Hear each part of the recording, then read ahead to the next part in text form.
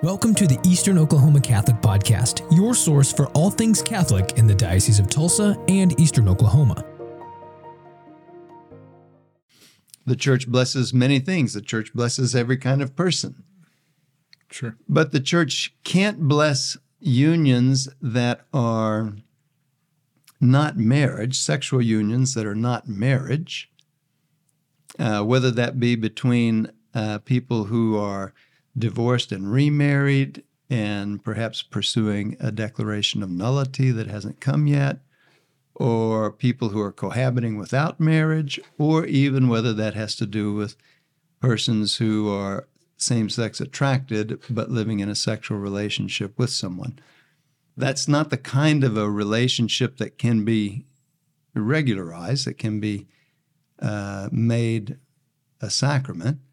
But nonetheless, if they approach the church and ask to be blessed, what this declaration is simply specifying, in a way that's clearer than it was before, is that the church's minister can offer them a blessing.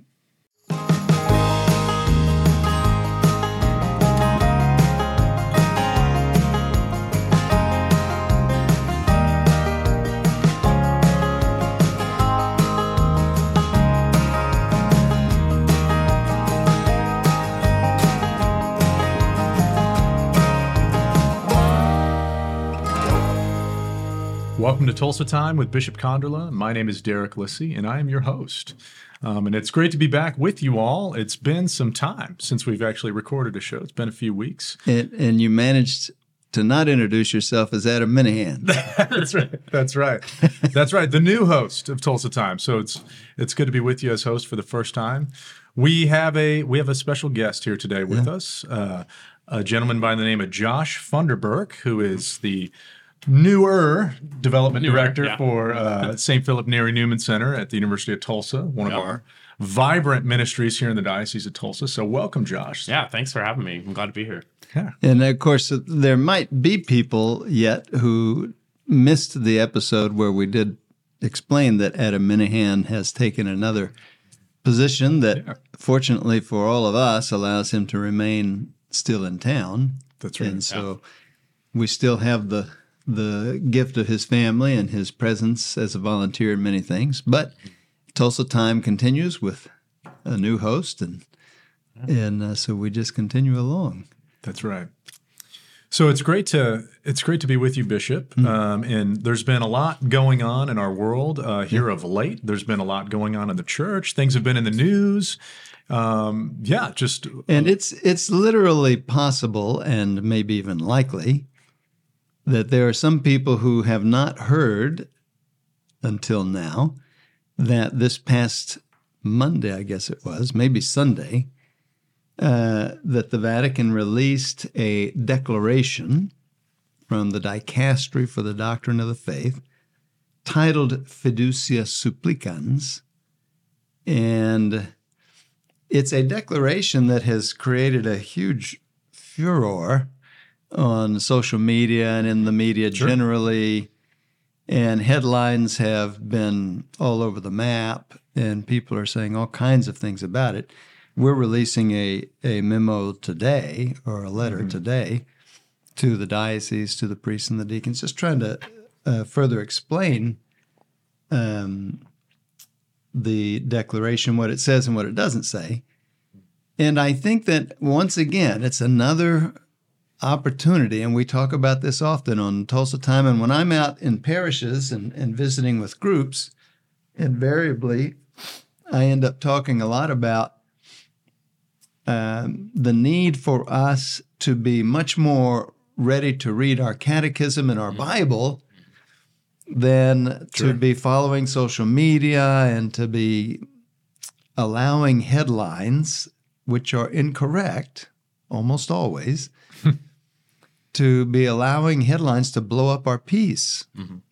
Our peace is in the Lord. It's not in the headlines. And so, nonetheless, it's useful to help people to understand what a declaration like this might mean, what this one in particular means. It has to do with the pastoral desire of Pope Francis to have the church be open to everyone and to be striving to reach out to every person, and a recognition that there are some limitations in some of the things the church can do. For example, with regards to blessings of people's marriages, the church, of course, blesses marriages.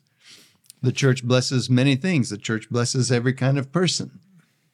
Sure. But the church can't bless unions that are not marriage, sexual unions that are not marriage, whether that be between people who are divorced and remarried and perhaps pursuing a declaration of nullity that hasn't come yet, or people who are cohabiting without marriage, or even whether that has to do with persons who are same-sex attracted but living in a sexual relationship with someone.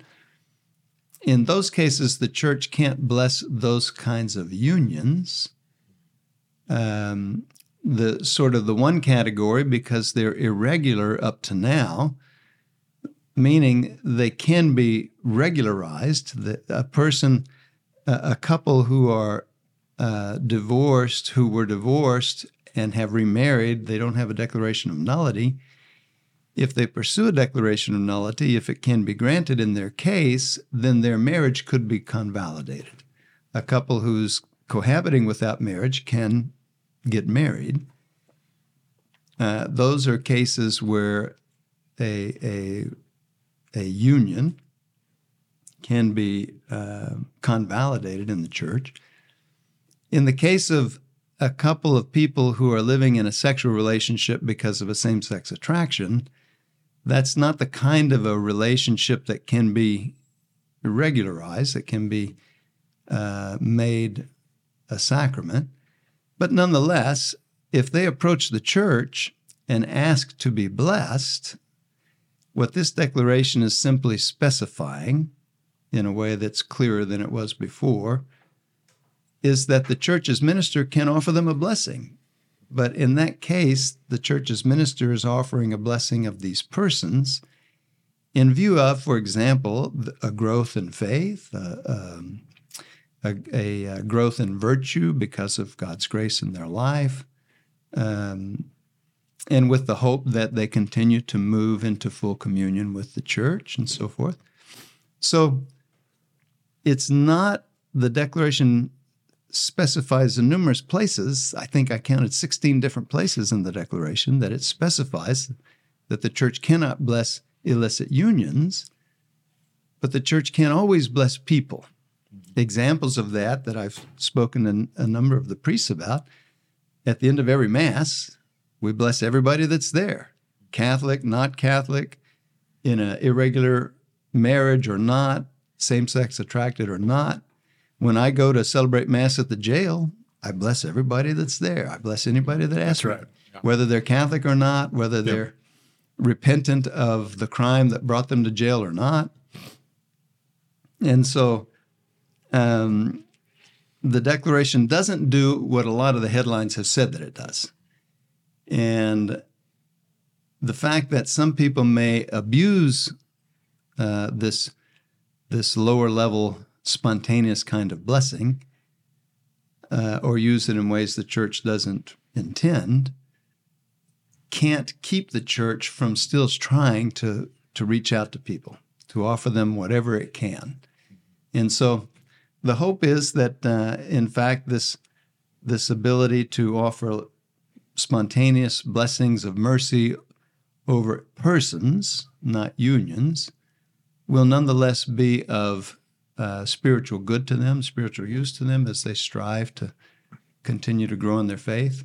The Pope would like to see a church that accompanies people, that walks along the journey of life with people. Well, this is another way of providing an invitation, is what it amounts to. So I hope that over time, the headlines will fall away as they typically do, and the clarifications and things like the document that we're putting out today to help people understand what the declaration says and doesn't say will help this all to sort of calm down. But for now, it's caused quite a stir. Absolutely. Yeah, there's always commentary and always questions from folks whenever anything comes out like this. Well, and that's where I was starting with my comments is that, again, how often do we see things in the social media and in the news that are simply incorrect? That's right. Yeah. And yet All the time. we still get upset if we see something there that we don't want to see or something. Well, we ought to learn that when we see a headline and it seems not right, it probably will not be right. It probably will be demonstrated later to not be right. So we should calm down and slow down, quit looking at all that stuff and spend more time looking at things that feed our faith. Yeah, absolutely. Yeah. So we've got a guest today. So Josh, so we know you're the development director at the Newman Center, but turn the pages back a little bit. Tell us about your conversion because you're a recent convert to the faith. So tell us about that. I grew up here in Tulsa, in West Tulsa and Berry Hill. Actually, there's a seminary in Luke Bland. We went to the same high school together. Yeah. Okay. And so neither one of us were Catholic growing up, and there really wasn't a Catholic presence at all on that west side of Tulsa. There is now, but there wasn't at the time. And I kind of grew up in a Protestant background, and I was always the status quo churchgoer, me and my family. I felt like we were we're going to go because everybody else goes. Yeah. And so I grew up kind of it wasn't my favorite thing to do. Luckily, it was definitely God's blessing that I kind of always had this yearning for something, and I always searched for it within a church community. I got very plugged into some non-denominational churches in college. I had a great freshman roommate, that really encouraged me to let's go find a church together. And so it wasn't until later on in life where I kind of, after falling away and just deciding there's got to be more to all this, but I don't know what it is. Later on, where I met my now wife, Lindsay, and she invited me to Mass. I was a trumpet player, so I had a one Mass experience at the time, and it was back at St. Benedict's way back in the day. And I played trumpet at Easter, had no clue what was going on. So you can obviously probably guess my reaction was very much like, oh man, okay, when is this going to be over? I'll go. Yes. So I'll go to Mass with you. And actually I told her, but I won't become Catholic. That was my reaction to her. And now I always tell people, usually if someone says that, that's the start of their journey to becoming Catholic. And so I went, and it was one of Father Elkin's first weeks, went to Christ the King, and it was great. I was really blessed with the people that were in my life. Got to meet Father Elkin through my wife girlfriend at the time wanted to meet him, and he immediately was like, let me get you connected, and looked around, and at the time wasn't even deacon, but Harrison Garlick was still at Christ the King, and so introduced me to Harrison, and Harrison, the good deacon. Yeah. And Harrison actually invited me to a hangout at the church on Tuesday nights. I said it's like laid back, it's chill. You can come up there. It's a good place to ask questions. And so I thought I was just going to hang out with some guys, and showed up to RCIA. And I was a little bit which was a hangout. Yeah, it was a hangout. I was a little, when I walked in, I was like, oh man, there's this weird book, however you say this, catechism. The catechism was there, and anyway, but the catechism. Yeah, I literally looked at it. I was like, I don't know what this is, but I was able to. I sat in that class. Now I have a music major background, so I know the music history side of the Catholic Church. And back when music was sacred, and it wasn't in a secular sense, it was considered either demonic or just not against the church. And so I knew kind of the history of that, but sitting through those RCA classes, I was taking it one at a time. I just things just slowly kind of plugged. I didn't have that conversion moment where it was like, oh yes, the light switch flipped on. I felt like it was as if I was in my conversion's like a stadium, but you're screwing the light bulbs in one at a time. And it just slowly, everything made sense. And luckily I came in with no major hangups,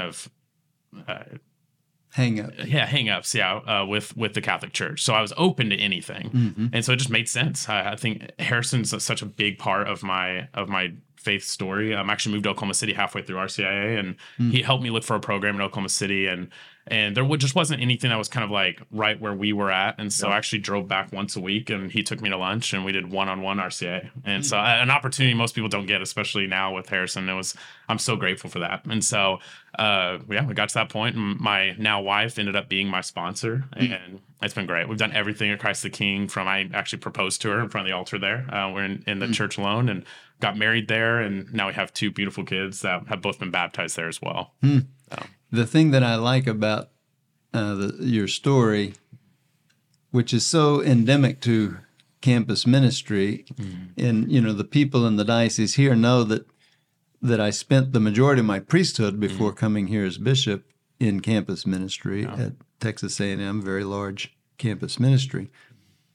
But it's precisely that we're trying to form in campus ministry is students who, having been turned on themselves, because often we grow up in the faith, but in a very passive way. And at some point in our early adult life, the hope is that something happens that causes us to stop and say, now, wait a minute, do I believe all this stuff? And look at it more different, or look at it from a different angle and realize, yeah, this is true. This is true. Yeah. At which point, with the right direction, catechesis, formation, they understand that all of them can go out and tell other people. Yeah. And that's what happened with you. They can invite other people. Hey, come to Mass with me. Let's hang out. And there's a difference between proselytizing people, where we're going out into the world and striving to make people join our team because our team is better than the other team or something. And we're willing to use mind tricks and whatever we, Jedi mind tricks or whatever we have to make them come. Yeah. We want to separate them from things that they're already connected to. There's a difference between that and simply sharing who Jesus is for me, what Jesus has done in my life, where I see the Lord active in my life today. Yeah. If the Holy Spirit is working in another person's heart, those things will ring in a different way than if not. And if they ring in a different way and the person responds, then invite them to something else and see where it goes. Your story is I think it's a great lesson in evangelization. I mean, in my experience, in my background, working for Focus, being a Focus missionary for 4 years. Now, a lot of people won't know that. So, Fellowship of Catholic University Students. Absolutely, yeah. The Fellowship of Catholic University Students, which is a large collegiate outreach of missionaries that we have actually at the TU Newman Center and at Oklahoma State, our other big campus center here in Tulsa. Who work on the college campus and, they lead Bible studies, do large event outreach, and then do peer-to-peer evangelization via discipleship. And I think that what Deacon Garlick was modeling with you, I think is exactly that model of peer-to-peer evangelization. Yeah. When folks often tell their story to me, when I hear their conversion story, they talk about an individual or a person who walked with them in their conversion. And it wasn't that, Jedi mind trick. Yeah. It was truly an introduction to the person of Jesus, an introduction to an authentic prayer life, what that looks like, instead of leading them astray or leaving them out, to kind of figure it out on their own. Oftentimes that big group gathering is great to bring people in, to welcome them, to make introductions, but it's the follow-up. It's the individual peer-to-peer work that's so effective. So that's great. So, well, that's why, the campus ministry has been and still is important to me now as a bishop. One of the statistics we used to talk about when we talked to people about campus ministry when I was at Texas A&M was the statistic that, this is going back into the 90s, at that time we were aware that about 90% of Catholic students who were at any university, about 90% of them were at a non-Catholic university. Only about 10% were at a university that is at least nominally Catholic. And of course, not all Catholic universities have a very strong Catholic identity to begin with. Sure. And so if 90% of them are at a school other than a Catholic school, it's going to be really important that the church do campus ministry well at state-run or small private, other non-Catholic schools. Yeah. And that's where we're really going to make the biggest inroads for the church in terms of disciples who have come out of college sort of oriented, right? In other words, understanding that my life belongs to God and my vocation, what I do with my life, comes from Him and I want to live it for Him. That affects everything about how I get married, how I raise children, everything that you're now doing. Yeah.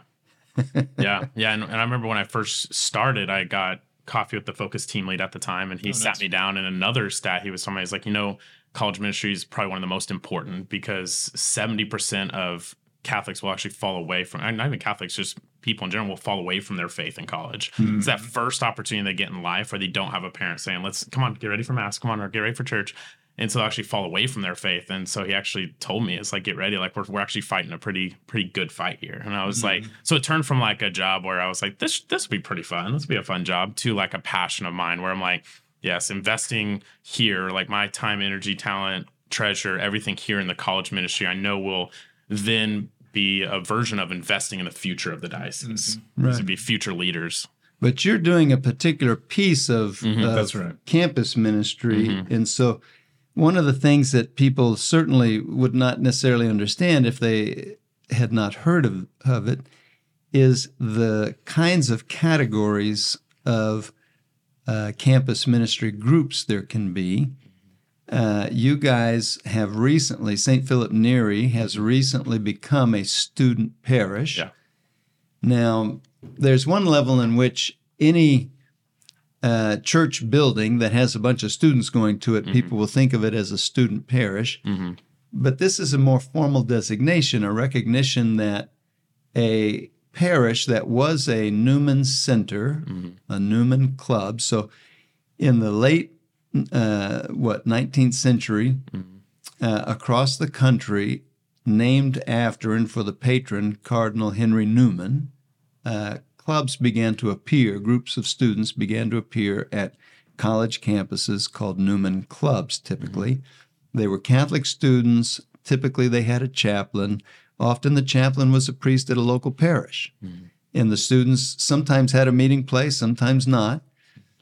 They might meet at the local parish. Right. And they would begin to try to grow in their faith while they're going to the university.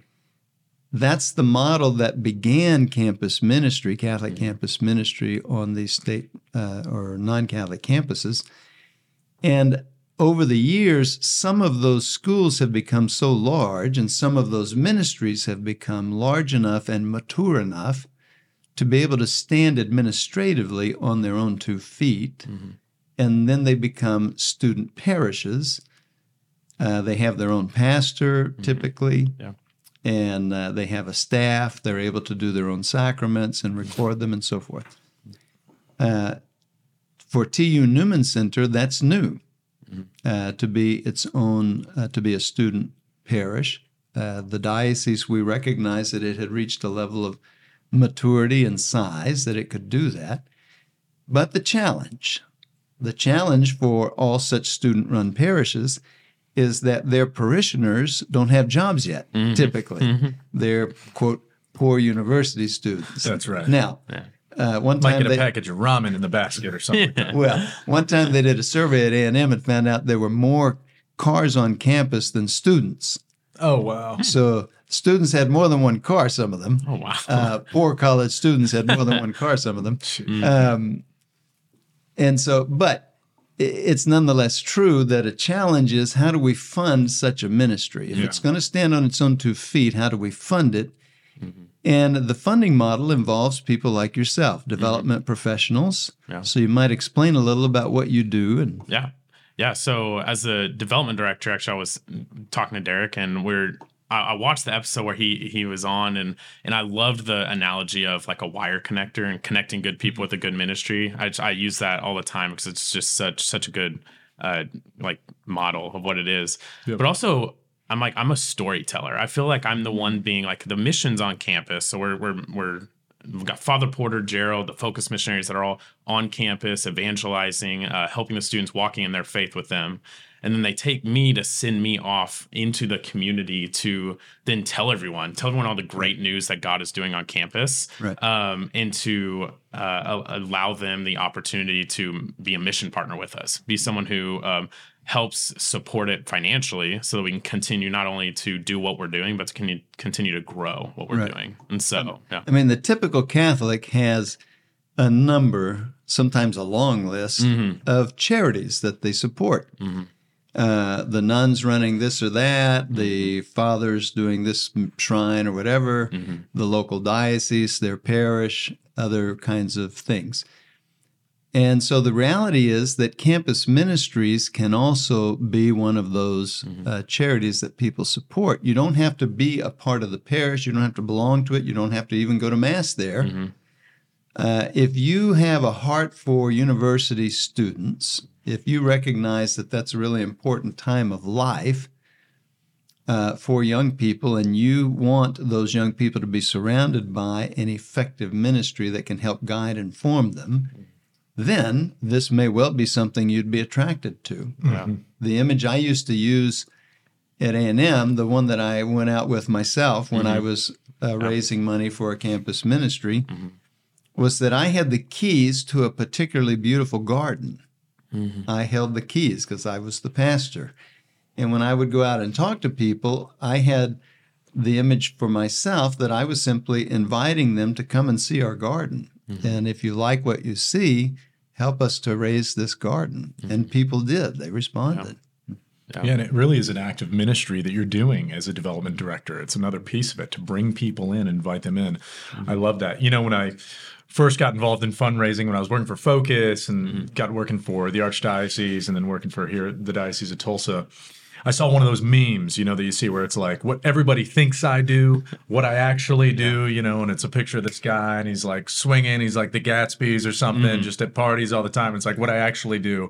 It's a guy sitting at his desk sweating, making phone calls, getting ignored all day, licking 20,000 envelopes and stamping envelopes. You know, it's just like, you know, so for you, as far as your day-to-day, your work, you know, how do you balance, you know, staying engaged with the ministry and inviting people in? You know, what is your week-to-week, day-to-day look like? So, I definitely block out my times around the ministry there because I want to make sure that I think my department can easily fall away, like not be connected with the ministry, but I want to make sure I'm developing this relationships with the students as well. So I like to actually walk with them too and go to the talks that Father Porter does or the class that Gerald's doing. And I like to sit in on some of that stuff, not only to build that relationship, it's also me personally, my own faith journey. But I do have those block times where it's like set aside to like, I want to try to meet with as many people as possible. And so I try to hit the phone calls and get out in front of people just to, like I said, share what's happening with St. Philip Neri. And then a lot of the times my doors close and lights off because I'm out in the community. So,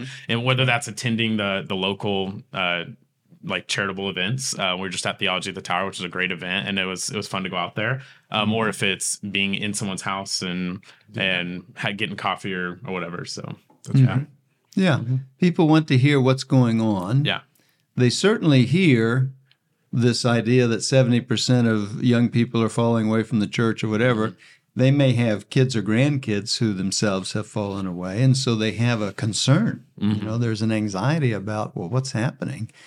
So when they hear of a ministry that's effective in helping kids come and grow in their faith, that's usually very attractive to people.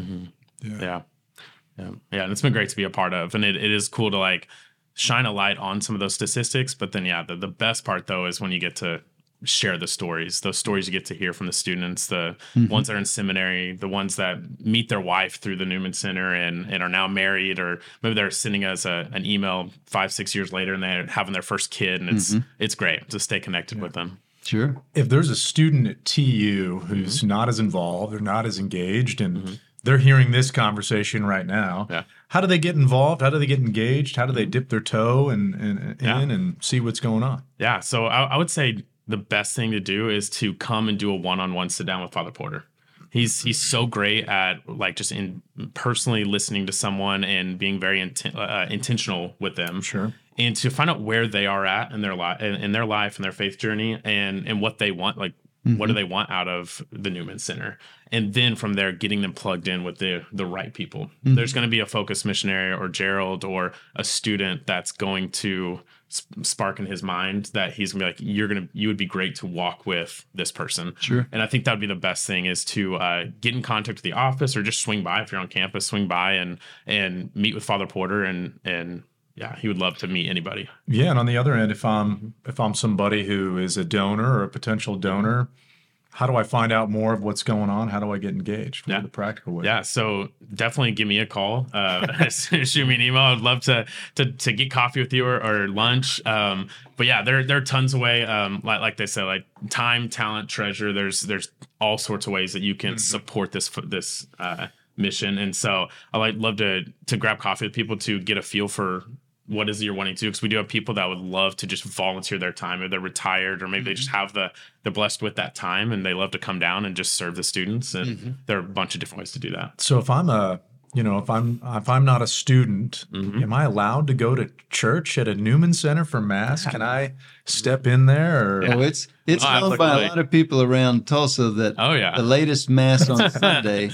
Yep. If you've been out of town all day, Yeah. you can still catch an 8:00 Mass at the Newman Center. Yeah. That's right. Especially those lake people as they're coming back from the lake. Usually where they're coming from. That's always a. But in general, I've met one couple in this diocese. I met a couple, and once a month they go to a different parish that they've not been to somewhere in the diocese. Nice. And so I'll see them sometimes out at one of the far-flung rural parishes. That's fun. And they're just there because they've never been there. Yeah. And this is their Sunday that month that they're going to go out and see. Oh, that's awesome. And so, sometimes people will go to a Newman Center. They certainly came to the one that I was at just because they enjoy the energy of the students. It's a younger vibe, all student parish, or because they're connected. Maybe they're a donor or thinking about being a donor and they just want to see what's going on. Maybe they have a connection to the university itself, or they themselves are an alumnus. There's all kinds of reasons.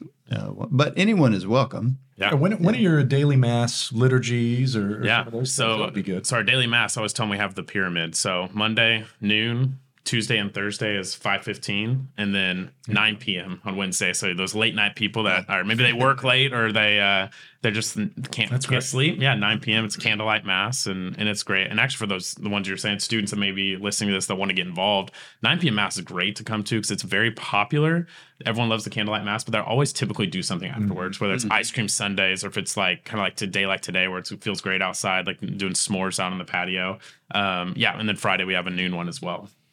Yeah, we have so many good individual stories of students who have come through. I mean, you mentioned Luke Bland, for example, who's now a seminarian for the diocese. And his time there, he had the Newman Center had a big impact on him. Yeah. So it's really an incredible ministry in the diocese. Well, and we're blessed with two big campus ministries. Yeah. TU, of course, is smaller. We also have the one at OSU, and again, it's also a student parish. I mean, they've just built a new student center. So again, if you've got a connection to Stillwater or to the university out there, Oklahoma State, that's a great ministry to get behind and help. They're doing great work. Also, the school is 25,000 or so students. So it's a larger population and a larger student center and ministry, and thus has bigger needs. And so we always appreciate people getting behind it. Yeah. It's one of the things that happens in this diocese because the diocese itself is so rural. Oklahoma as a state is so rural. But our diocese is very rural. We have some parishes that are so small that, if you've got 30 people at Mass on Sunday, that's a crowded Sunday in that parish. And there are people in the diocese who actually support other parishes in the rural area, either because they themselves grew up there and now don't live there anymore, but they know that parish needs the support, or they just have a heart for rural ministry, when we do our annual campaign, many of the ministries that people support in that campaign are serving needs in the rural areas. We also have small parishes, even in Tulsa. I'm thinking too of, we have 2 parishes over in the north part of town, St. Augustine and St. Monica. And St. Monica, for example, is a parish in the north side of town that's going to be having a big mission when in March. Early March, yeah. Early March, they're going to have a big parish mission. Well, that's the kind of thing that we like to tell people about because probably most people in town haven't been to St. Monica's before. It's a beautiful church, and the music is amazing. They have a great gospel choir there. St. Augustine, the same thing. Father Celestin over there actually created a soccer league in the back lot of that parish because they have a big old open field in the back lot. And now they run a soccer league for the poor kids, on that side of town. And so it's another example of places that can use additional help. And so people who are looking for charitable things to contribute to, well, even right here at home, we've got lots of them. That's right. Yeah. Some of the parishioners in town helped our mission in Heavener remodel a storefront building that they had bought. A group of them helped us rehab a rectory in Holdenville, for example. So those kinds of partnerships, go on between parishes. So, Great. Well, awesome. Thank you for joining us this week on Tulsa Time. My name's Derek Lissy. This is Bishop Konderla. We hope you have a good rest of your week. And Merry Christmas. Yeah. To find more episodes, you can now stream, listen, and subscribe on your favorite platform.